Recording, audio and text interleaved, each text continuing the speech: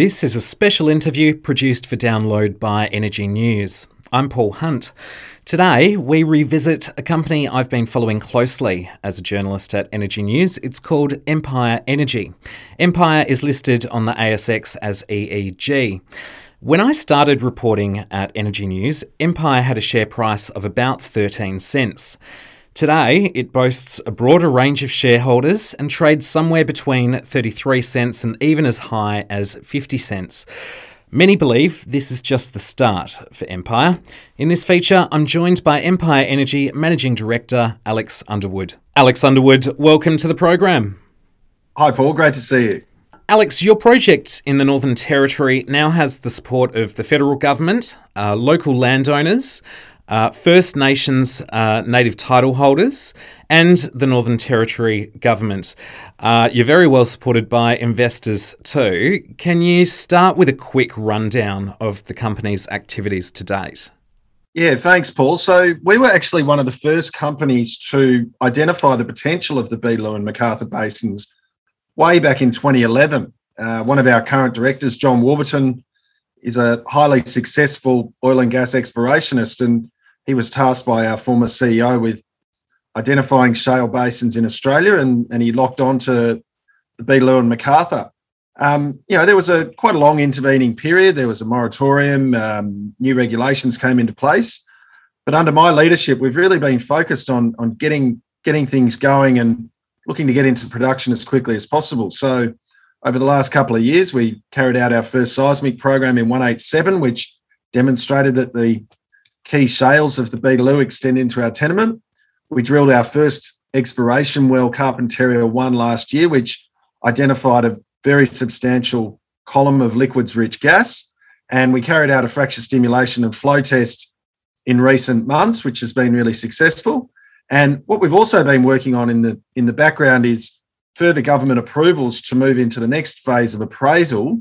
And we'll be drilling our first horizontal appraisal well quite soon. So it's been a busy period for us, but we're only just getting started. Those of us who are regular listeners will already be aware of Empire's big acreage footprint, if you like.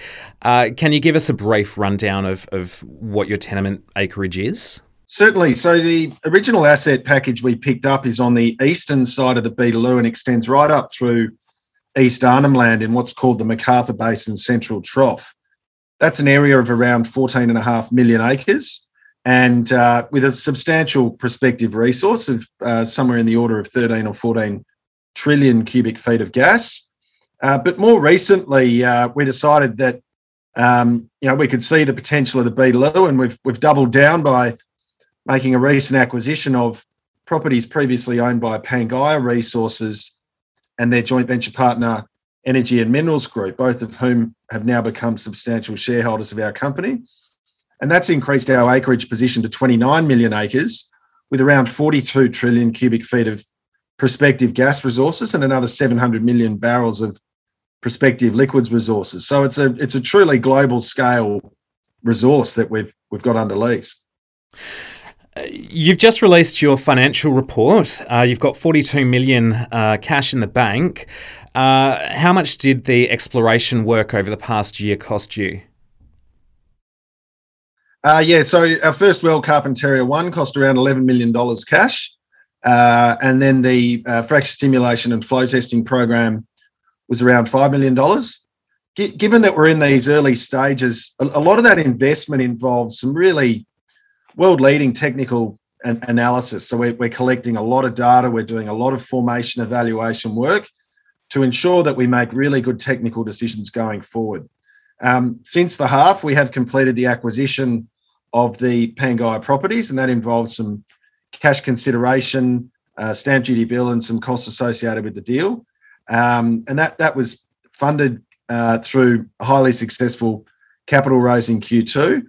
And we've been making pre-investments in some of the long lead items for our upcoming drilling program and indeed the civil construction work. So we've probably got around 28 million bucks cash at the moment, which leaves us really well funded for that horizontal appraisal program. There's a lot of companies, as I'm sure you're aware, which could be described as pumping the tyres. Empire isn't one of those. You walk the talk, if you like. You're out there exploring and drilling. Carpentaria 1, I want to focus on that well specifically for a moment. It provided pretty astonishing results. It wasn't just gas, it was liquids. What did that well tell you? So, being our first exploration well, one of the key goals of that program was to, penetrate through the shales and collect data. And it was a pretty interesting well. I mean, there's been a theory amongst the industry for some time that around the basin's flanks there would be more liquids-prone gas, and indeed we've proven that. And I note that Origin Energy is actually drilling a well, Valkyrie 76, right now to test the same basin flanks in their tenements. We actually, despite being on the basin flanks, we identified the thickest sequence of the key shale targets identified to date. And then we carried out a whole bunch of logging analysis, collected large diameter sidewall cores, and they were analysed in the lab in Houston. And that helped us to move into the next stage, which was a 4-stage vertical fracture stimulation, targeting those 4 key zones. The key goal of that program was not just to maximise flow rates, it was actually to identify, first of all, how each of the zones reacts to fracture stimulation treatment. And we had slightly different designs in each zone, but also to identify which of the zones was giving us the best contributions, and also what the gas versus liquids composition was in those zones.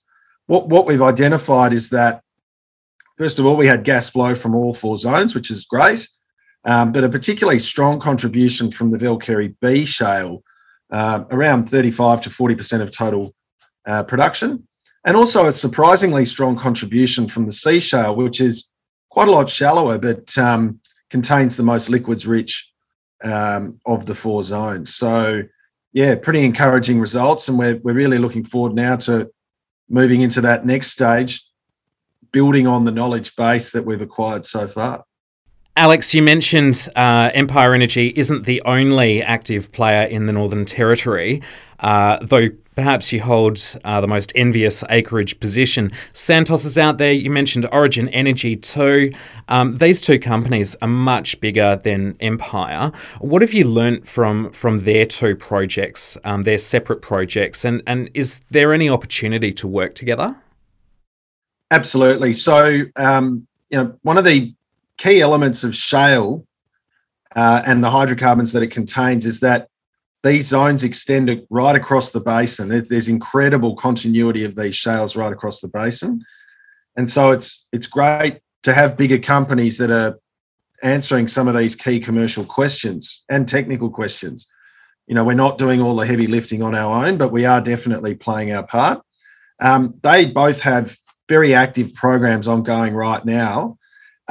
There's a really critical result that Origin's just achieved, which has been announced by Origin and their joint venture partner, Falcon Oil and Gas. And that was a re-entry into an existing well called Amungi Northwest 1H, the first horizontal ever drilled in the basin back in 2016. And what they've demonstrated is that while it was a 1 kilometre horizontal well with 11 fracture stimulation stages, actually 85 to 95% of the total production came from only the first 4 stages. And as Falcon has detailed in a recent announcement, if you then come up with a normalised flow rate across a 1 kilometre section, you're getting over 5 million cubic feet a day. And I note further that in development scenarios, it's likely that we'll be drilling 3 kilometre laterals. So this is an extremely encouraging result for the basin, and I'm sure Falcon shareholders are pretty happy with it because the share price soared on the back of it, and our share price has reacted, and that of others. The next key pieces of work that will be carried out are there's some drilling going on from Santos at the moment. They're drilling the second of 2 horizontal wells targeting the B shale and the lower B shale in the block next door to ours. And we understand that there'll be results expected around Christmas time. So, these horizontal wells are really the critical basin opening wells for shale developments. And this has been proven in the US experience. We all know that there's a huge resource down there under our feet, but if you can demonstrate commercial or close to commercial flow rates, it really gives you that runway for large-scale development in the future. Those are encouraging results from everybody in the basin so far. How quickly is the top end, the Northern Territory, and the Beetaloo becoming Australia's next big energy province? Am I right in saying that? Well, I believe it is, but my view might be a little bit biased in this regard. I think, the first thing to say is that the Beetaloo is the largest undeveloped gas resource in Australia. And while we are going through an energy transition, there are major forecast shortfalls in gas production in this country.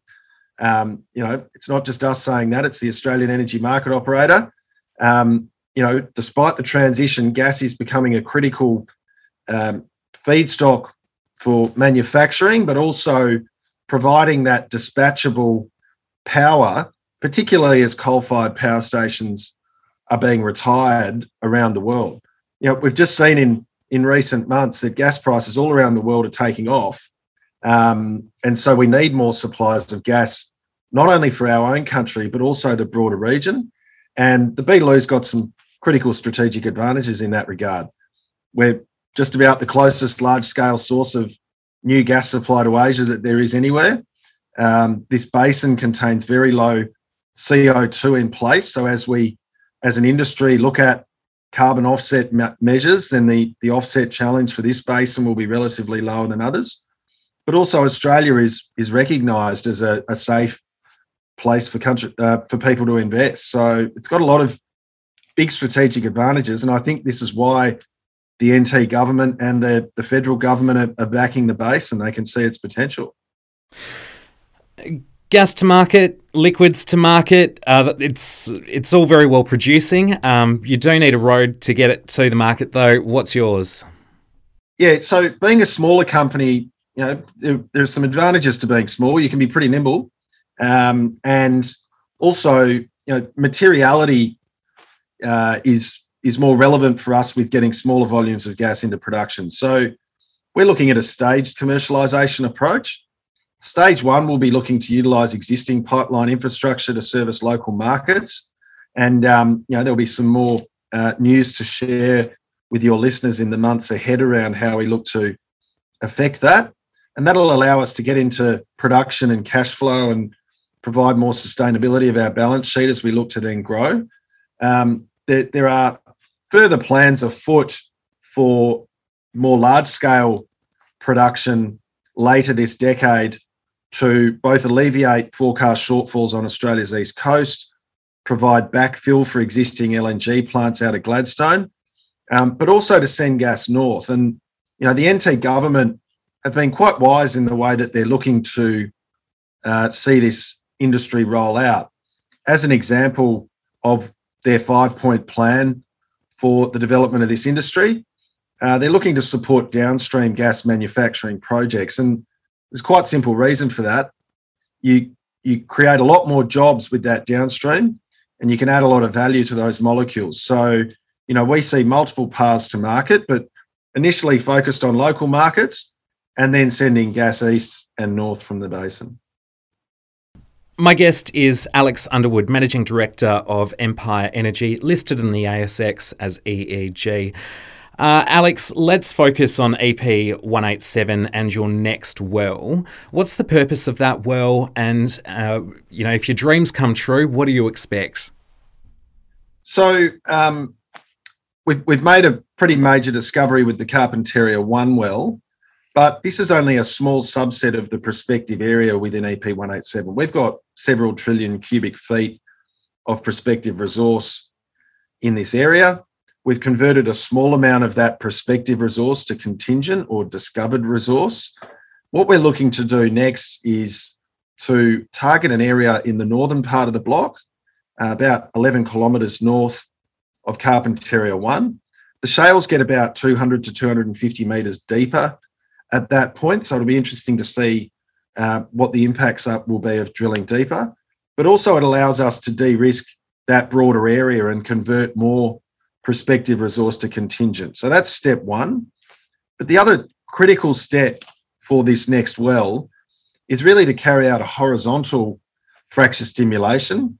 And, that could be over, say, 1,000 metres of the horizontal section, and then look at what sort of flow rates we achieve from that, because that will really allow us to extrapolate out into further future development scenarios, what production may look like in the future, and then how to start running some economics with a view to then how we look to fund further programs. And that, could potentially be through farming out to another company, which, they would have confidence around making further investments if we can demonstrate close to commercial flow rates.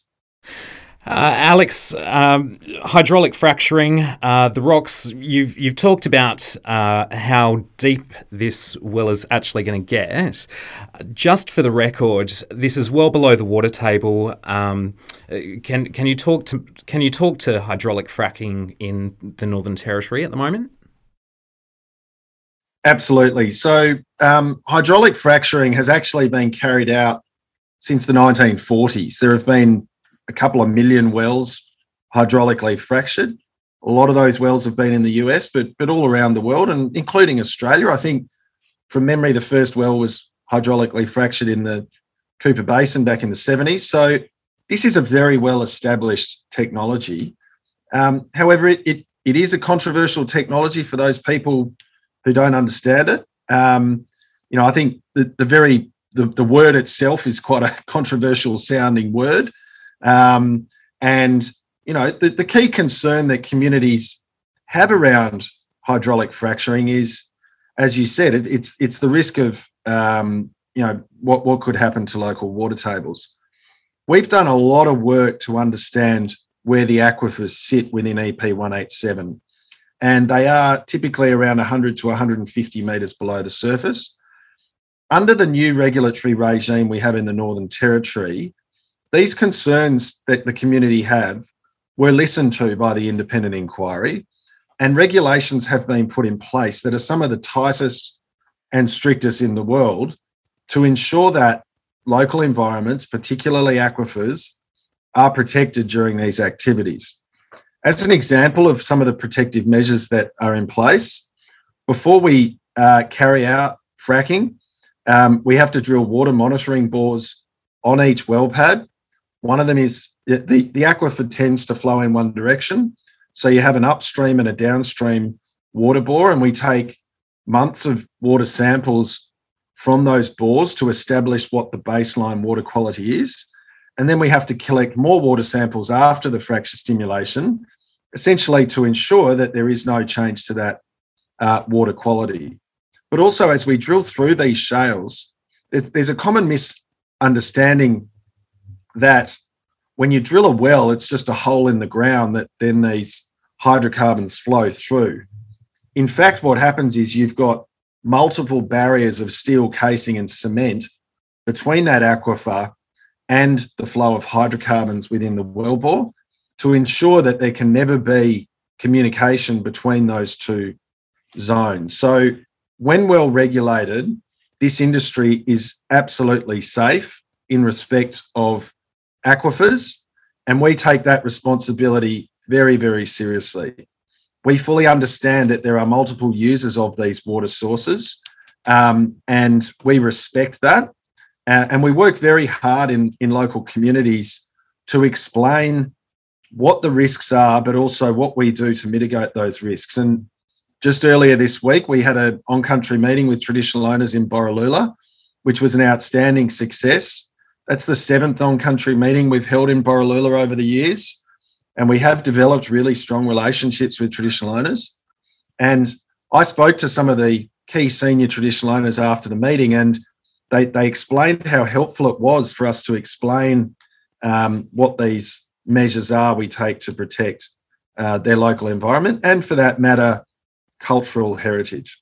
Alex, as you mentioned, you do have a really strong relationship with the traditional owners on EP 187. What is the Indigenous community getting out of this?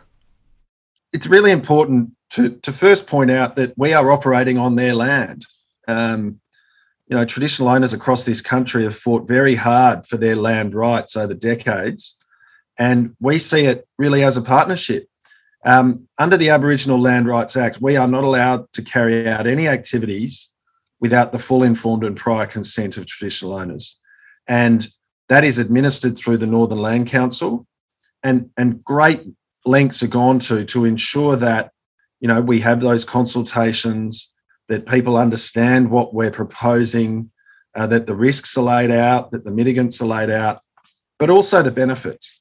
Some of the benefits that accrue to traditional owners under the agreement we have with them, first of all, are exploration payments. So they get a percentage of money we spend during the exploration phase, but also economic benefits. That can include things like hiring traditional owners as cultural heritage monitors. And, there's no one who understands the cultural history of these areas better than the traditional owners themselves. And so they are the most skilled and the people with the knowledge for that work. Right now, in terms of job creation, these are fairly bespoke work programs that start and stop.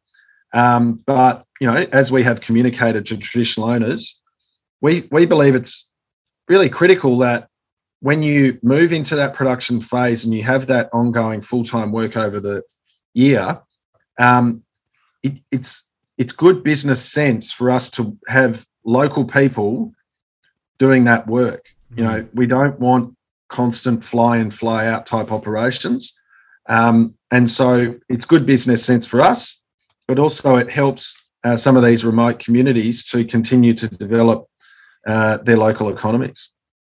My guest is Alex Underwood, Managing Director of Empire Energy, listed on the ASX as EEG. Alex, we've talked about the support that you have from local communities. I note that you also have substantial support from the federal government. Australia currently doesn't have energy security as it needs. Is your permit and broadly the Northern Territory potentially the answer to this? Yeah, absolutely. I mean, we are facing major forecast shortfalls of gas, particularly on Australia's east coast. And, as that Australian energy market operator data shows, that some of the measures that are looking to add to supply on Australia's east coast will help with that. Santos's Narrabri project is going to be a critical contributor to supply going forward. And there are also potential LNG import terminals being proposed.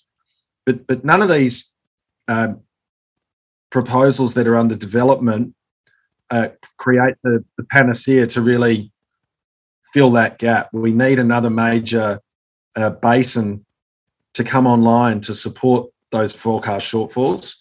And the Beetaloo is one of the critical basins that can do that. So, the NT government recognises that. We've got bilateral support in the NT for our industry, obviously under strict regulation. And the federal government has the foresight to recognise that we need to be doing things now to add to supply years out into the future. So the federal government has the gas-fired recovery strategy. As part of that, they've announced the Beetaloo strategic basin plan, which involves infrastructure build-out, but also a grants program where applicants can offset 25% of accelerated activity. We are one of a number of companies that have applied for those grants, and our grants have been approved, and we've entered into those grant agreements, which will facilitate offsets against the drilling of up to 3 horizontal wells in 187. And, based on public announcements we've seen, we understand that other applications consistent with that grant program are under development. So, I think at both the NT and Australian government level, there's some real nation building activity happening here to see energy security for our country into the decades ahead. About a year or so ago, I was a keen young journo and commodity analyst and posed you the question of whether a takeover could be on the cards. You said then, no way, you're in it for the long run. To bring these assets into production, you did mention that you would need a joint venture partner potentially. What's that looking like? We certainly don't have anything concrete to report today, but what I would say is that there is increasing interest in this basin from major companies, both here in Australia and around the world, particularly the US. I mean, the US shale companies, they've seen it all before. It transformed their energy sector and, their overall economy. This basin does have striking similarities to some of the most prolific plays in the US, and there are a lot of players watching. We've been having a number of those discussions. I think also with the surging gas prices we're seeing around the world, I think it was a Goldman Sachs analyst who said the era of cheap gas is over. Well, surging gas prices have a couple of critical impacts. First of all, it provides a clear third-party demonstration that we need to identify new sources of supply, but also it tends to open up the exploration and development budgets of major companies that tend not to invest so much in more difficult conditions. So, I think some of the key questions that are going to be answered in the coming months with horizontal appraisal drilling could potentially be the real trigger point to see substantial third-party capital can come into the basin. Alex, the rig market has been a major headache for the mining sector. We're seeing a very severe tightening of rigs all across Australia for mining. What's that like for oil and gas at the moment? Is the rig market as tight as it is in mining? No, not necessarily. There's pretty good rig availability. I mean, we do have a pretty small land-based rig sector here in this country, but when we've put out tenders for drilling rigs, we've actually found that we tend to get pretty good responses. Certainly our needs are being fulfilled right now by the rig market. But if this basin moves into commercial development, as we expect it will, there's going to need to be a lot more services come into this country. In the US at any given time, there are typically a few hundred wells being drilled at a time. I foresee that, again, with that appraisal success, we'll see a continuation of a trend that's already occurring, which is that the major services providers will continue bringing more rigs, more frac spreads, and more support services into the country. You've mentioned gas prices at the moment. Let's take a look at commodity prices in our region. Oil prices have now rebounded since the crash in 2020. In fact, they're trading higher than pre-COVID.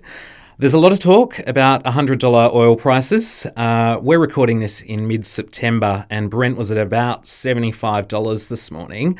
What's your view on oil prices? Look, if I knew where the oil price was going, I'd probably be sitting on a beach right now, trading oil futures and sipping on a pina colada. I guess everyone's got their view.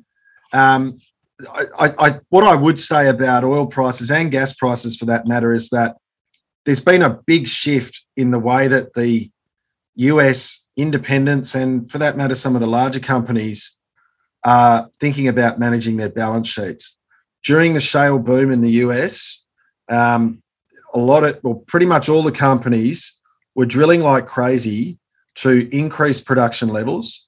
And part of that's down to the land tenure regime they have in the US, where you have to drill and get into production to hold on to acreage. And it created a massive oversupply of oil and gas in the US. And this is going back several years, back to 2014-15. A lot of that sort of rampant drilling activity to increase production has really come to an end. There's been a massive wave of consolidation where lots of smaller independents have merged or been acquired by bigger companies. And the absolute focus of those companies in the US now is on returning capital to shareholders. And what that means is a lot more capital discipline in the market, and it's tightening up. It's tightening up the oil and gas markets in the US. There's also a big trend happening amongst the super majors, particularly the Europeans, where they are under significant ESG pressure from their shareholders. And as a result, they're showing a lot of capital discipline in terms of new supply. So, there's a perfect storm emerging right here in markets where you've got increasing demand and demand that is going to stay strong for decades, irrespective of the ESG wave. There are billions of people who are still yet to come out of poverty and join the middle classes of the world, and they're going to need a lot of energy. So you've got strong and increasing demand, and yet on the supply side, we simply aren't seeing the amount of capital expenditure that we need to maintain existing supply levels, let alone grow them with forecast demand growth. So there's only one way prices can go in that environment, and that is up, and we're seeing it play out right now. What about gas in our region? I mean, we're in the Asia region. Our biggest market is often Japan for exports of gas. What's happening with gas prices? Well, they've gone through the roof. I mean, in the depths of the COVID shutdowns, there was an extraordinary situation emerging in LNG markets where, a lot of LNG vessels couldn't even get to the receiving ports and the regasification terminals, and so prices crashed to a previously unforeseeable low of $2 per MMBTU. That's US dollars. Now we're seeing the complete opposite. We've got economies reopening. We've got very low gas storage levels in Asia and Europe, and as I mentioned, there isn't that capital expenditure coming into the market. And gas prices are reaching extraordinary highs. I just saw this morning that the JKM LNG price is at the extraordinary level of around $25 US. So it's gone up 12x in a year. And we're not even in the peak heating season yet. Now, is $25 an MMBTU sustainable in the long term? We'll know. The market will react with more supply over time. But I do foresee tightness in gas markets going forward as demand increases, and a lot of highly respected sources are showing that LNG demand is going to keep increasing for decades, and it's because gas is becoming the world's baseload source of power. Coal-fired power stations are being shut down, emissions targets are growing around the world, and gas has half the full life cycle emissions of coal. And so it's a critical transition fuel as the world moves towards greater sources of renewables. And, we're talking about Asia, but I think what's happening in Europe right now is a critical indicator of this. Europe has gone really hard into renewables.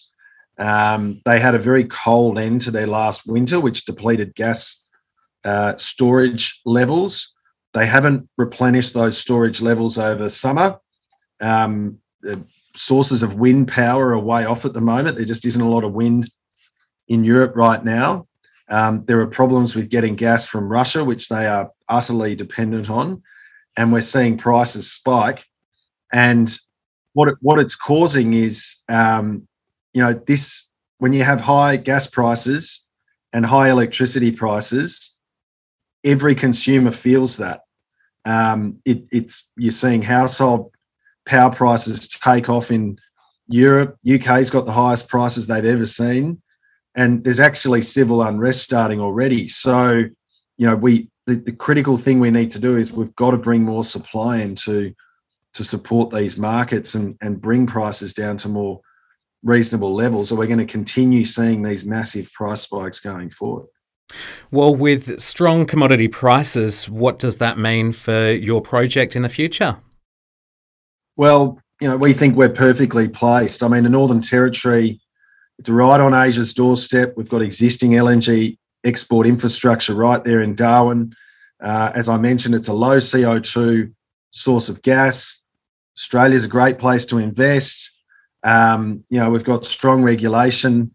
We see a very bright future for this basin in the years and decades ahead.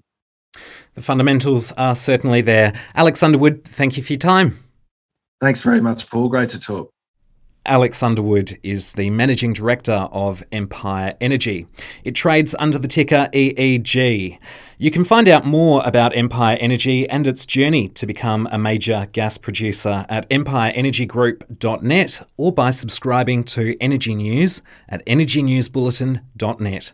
This podcast was produced by Aspermont Media.